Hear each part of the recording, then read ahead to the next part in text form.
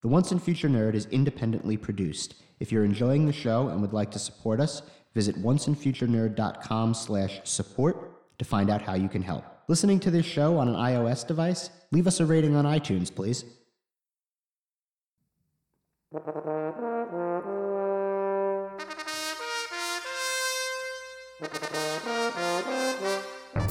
The Once and Future Nerd.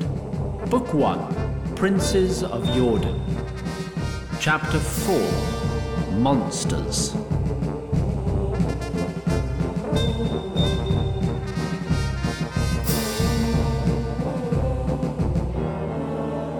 Episode 4. We'll now rejoin Brennan and Regan. You'll recall that the pair had been ambushed, but Regan had managed to stalemate an otherwise hopeless confrontation by brandishing a small clay pot. You fuckers know what this shit is? Ever heard of thunder dust? Yeah, you have. You shoot me, I drop this, and we get blown to Selbrun. Don't be a fool, girl. They can just walk out of range, said a Gwern Natal officer, regarding the several Redmore crossbow men with sights on Brennan and Regan. Yeah, but the general still gets turned to shepherd's pie. They want him dead. Their orders are kill on sight. Sure, but I'll bet whoever put them up to it is gonna want to see some proof. So they need a recognizable corpse. So you're just gonna head back that way, and we're gonna head back this way. No, we're not. What? We're going to the castle. Have you lost your fucking mind? Take us to His Majesty. Tell us who started this mutiny, and I'll petition for your lives to be spared. Hang on. I've got the thunder dust, so we're going where I say. I'm the body they're keeping you alive for. We go where I say, and I say the castle. It's all right, m'lady. Worst of it's over. Arlene's yelp was in response to an ear piercing that Gwen had just performed for her. Gwen pulled the needle through, and with it some fine silver thread. She fastened a knot around her lady's ear to shape it into a point, like an elf's. I still don't know why you poor highborn girls have to go through all that for a wedding. I think your ears are perfectly fair the way they are. No, I didn't mean... They look beautiful. I failed us, Gwen. I could have stopped him, had I any courage at all. It wasn't the right moment. Then when is? He's more powerful than ever now. Ardell's not as clever as he thinks he is. We'll get another chance. And I'll fail again like I've failed all my life. You haven't failed all your life. Haven't I? Then show me one goddamn thing I have to show for my successes. Gwen looked down, hurt. Oh, I didn't mean to shout at you, Gwen. You needn't apologise. You may speak to your servants however you wish. You must realize by now that you're more than a servant to me. Please don't stay cross with me. You've worried yourself sick these last few days, m'lady. Why don't we take a walk in the garden? Arlene lay down on her side. Will you lay with me, Gwen? Just for a little while? After a moment of surprise at this novel request, Gwen obliged. Did my embrace truly mean that much to you? Back when you were homesick? Of course, m'lady. I knew I'd found a home. What's that feel like? Gwen moved herself close to Arlene and put an arm around her. Both closed their eyes, drinking in a feeling that almost resembled safety. Tell me I'm good. You're good. Tell me I'm worth something. You're worth the world. Tell me I'll be happy one day. Almost without realizing she was doing it, Gwen placed a gentle kiss on Arlene's neck. Their eyes jolted open, and Arlene whirled round to look at Gwen. The two looked at each other with the same look you might see when a doe spots a hunter. Before either could say or do anything further, What's going on? emergency court meeting. The emergency meeting had been called as a result of some important news Ardell Redmore had gotten from one of his advisors. Captured? My orders were to kill on sight. I will need to arrange a whole show of a trial. Give the men who captured him their 100 gold pieces, then have them killed for disobeying my orders. Arlene and Gwen entered the main hall through an upper-level gallery and looked down at Ardell, sitting smugly in the throne he had recently usurped from Gunther Guernathal. There was a palpable shock in the court when the main doors flew open and Brennan strode in, shackled. Your Majesty, I've been... That was when he saw Ardell Redmore sitting where Gunther Guernathal should have been. You impudent ingrate! How dare you presume to sit in that throne? Where's His Majesty? Regan, also shackled, was led into the hall behind Brennan. He awaits trial for treasons against the realm, blasphemies against Galadon, and issuing orders which would bring dishonor. You're a liar. None of this will stand. General Brennan of Greyfield, you are charged with conspiracy to commit treason against the realm, conspiracy to blaspheme against Galadon, carrying out dishonorable orders, and, why not, consorting with prostitutes in a manner unbecoming of an officer. How do you plead? I'll die before I'm judged by the likes of you. You are now charged with obstructing an investigation of this court. Do you deny leaving this castle under clandestine orders from Gunther Guernathal? There's a special rack in Selberin for traitors, you up-jumped shite. You are now charged with addressing nobility in an obscene manner. You will face trial in the morning. Take him away. 2 of Ardell's men tried to follow this order, but they could not get Brennan's considerable heft to budge. Get your hands off me, you fucking swine. That's 2 counts of obscenity. It finally took 6 men to drag the raging general away. You. Meaning Regan. You are charged with vagrancy, nudity, and seducing an officer of the military. How do you plead? Bite my cunt. In the morning, you will be hung from your neck until dead. And give my asshole a couple licks while you're down there. What? That's just common courtesy. His Majesty High King Gunther Guernathal was sitting on the stone floor of a dungeon cell, in no way fit for royalty, when he heard the heavy footsteps. Soon he was face to face with the captured general in whom all his hopes for salvation had once rested. They sat in silence for several minutes, before Gunther decided what he wanted to say. It's not your fault. If I had gotten her back a bit sooner... You couldn't have predicted Redmore's betrayal. I'm supposed to be the one with a mind for politics. Vicious men triumph because they do things virtuous men would never think of. It would have been nice to meet her. She's of a different world than you or I. No doubt. What's her name, by the way? Erona Regan. Erona? That's a name from the old times. Her grandmother loved all the stories from the old times. But it's blasphemy to praise the false idols of the past. Indeed. But the thing about women is the blasphemous ones are often... well, never mind all that. You never got to read much history, did you? Never found the time. How could you? I've always had you out killing someone or another for me. It was my greatest honor to serve. I know, friend. I know. I should have knighted you. I'm sorry about that. I was always waiting for the right time to deal with all the backlash. So, who was this Erona from the old times? Well, they pronounced it Irona then, back before the elves brought peace and men were just warring tribes. She was a famous warrior queen. Sounds about right. Oh? She's violent, devious, ruthless, uncompromising, doesn't give a damn about anyone but herself. So, you're saying... If only she gave a damn about anyone but herself, she'd be a perfect queen. Elsewhere in the dungeon, a somewhat dense Redmore soldier left Regan standing in a corner with her hands shackled behind her back, while he tried fruitlessly to open and examine her bedroll.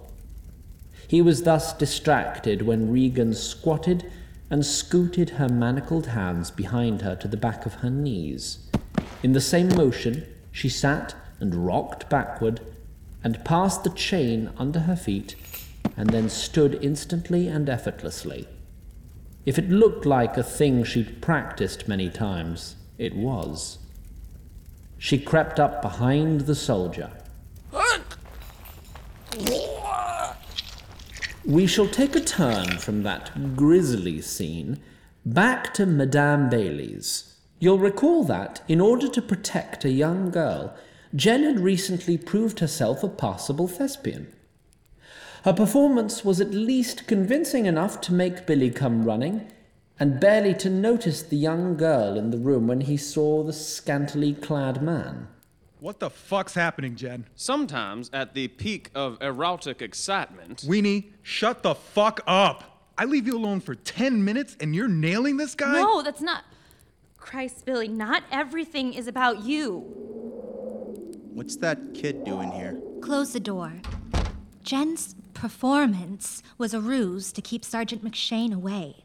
Which one is Sergeant McShane again? If I recall, he is city guard and friend to our host. He's a monster. He knows sons and daughters of whores have nowhere else to go. That's why he comes here. Wait, comes here for what? He's a child molester, Billy. Whoa, shit. Are you sure? I'm sure. No offense, but are we expected to merely take your word?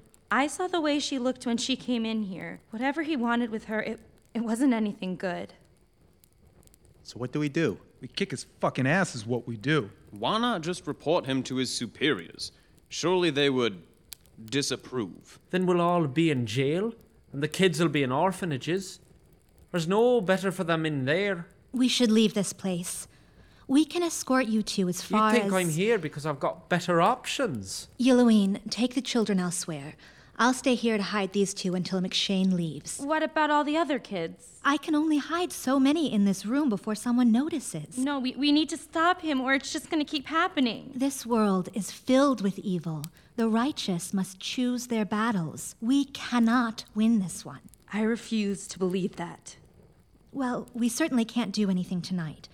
Let's try to get some sleep and think on it in the morning. Jen stroked the young girl's hair. You're gonna be all right. I promise. Back at Castle Guernatal, Gwen searched the cavernous pantry for some sweet to cheer up her mistress. As she moved aside a small barrel, Ingrid, get! a mangy cat skulked away deeper into the shelves. Sensing the commotion outside was nothing good, Gwen looked frantically for a place to hide in the pantry. She found a barely remembered service door that led through some tunnels and out of the castle. She had no intention of leaving, but she breathed a sigh of relief at having a way out if the need should... Move. Gwen wheeled around to see a Mooncrest-style sword pointed at her. Holding it was the very determined-looking woman she had seen in court a few hours before. Move or you die. You're the one they brought in with the general. And I'll be leaving by myself, right through that door. Maybe over your corpse, but that's up to you. You escaped. I can see you're a little slow, so I'm gonna give you one more try. How many men did you kill to escape? As many as I had to. If you move right the fuck now, you won't be one of them. If not, I will put this sword through you and you will die. Got it? You can save the king and the general. But I won't. Last chance. Help us. I beg of you. Fuck, I tried. Gwen closed her eyes as Regan raised her sword. The mangy cat leapt at Regan. Reflexively, Regan flicked her sword towards her feline assailant. Two bloody halves of Ingrid the cat fell to the ground. Shit. Strangely, and for the first time in many years, it took concentration for Regan not to look shaken. Was that your cat? Wasn't really anyone's, but I fed her. Sorry about that. So, do I have to kill you too? No, you can help instead. You're not gonna be a hero. You're just gonna be dead. Servants don't make it into the songs. Ardell Redmore is a monster. Good people will suffer if he's not stopped. Good people suffer no matter what. I don't need to suffer too. Sorry, sweetheart. Do yourself a favor and close your eyes. No. Have it your way. Regan raised the sword once more. Look me in the eyes. Understand the pain and despair that's brought me to this. Does that make you feel nothing? Nope. I'm sorry. I imagine in your shoes I'd say the same, but I'm sorry. Oh, God, fucking damn it. What are you so eager to die for? Love. Love. Love? Are you fucking... Love? You scrape up everyone's shit so they'll feed you. How could you possibly be so fucking stupid as to love anything? Only other choice is to hate everything. That's not living. Get that off some horseshit preacher? Me sister, before she died. Regan's eyes were lit coals. She went this way. Close your eyes, okay? Gwen took a breath, closed her eyes, and bowed her head.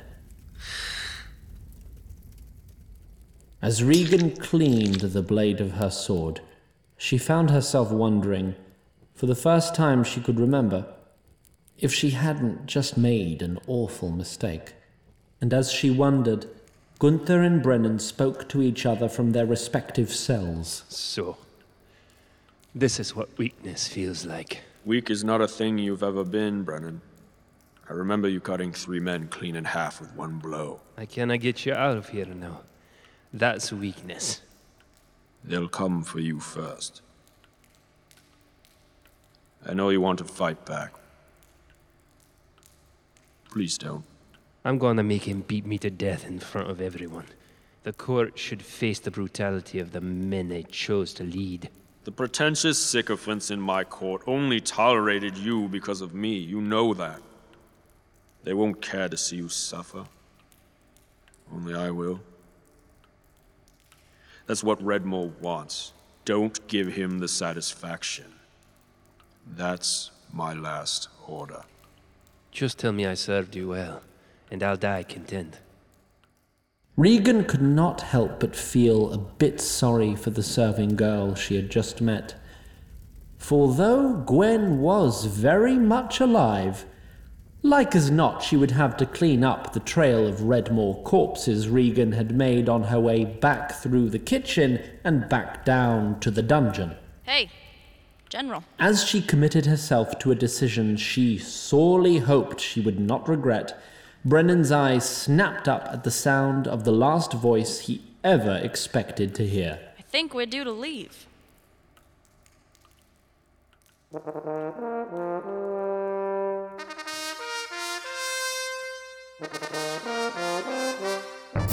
For additional information and bonus content, access onceandfuturenerd.com on your computer machine. New episodes are released every other Sunday. The Once and Future Nerd is written and created by Zach Glass and Christian Madera, and directed and edited by Christian Madera. It is performed by Rhiannon Angel, Garrett Armin, Dan Dobransky, Lily Drexler, Hayes Dunlap, Anya Gibeon, Ian Harkins, Paul Notice, Frank Querez, and Julie Reed. It is co-executive produced by Jess Kelly. The Once and Future Nerd is recorded by Brian Forbes at the Gallery Recording Studio in Brooklyn, New York, with second unit production sound by Gary O'Keefe. Foley, sound design, and post-production mixing is done by Sandra Ramirez. Theme music is composed by Tom Lee.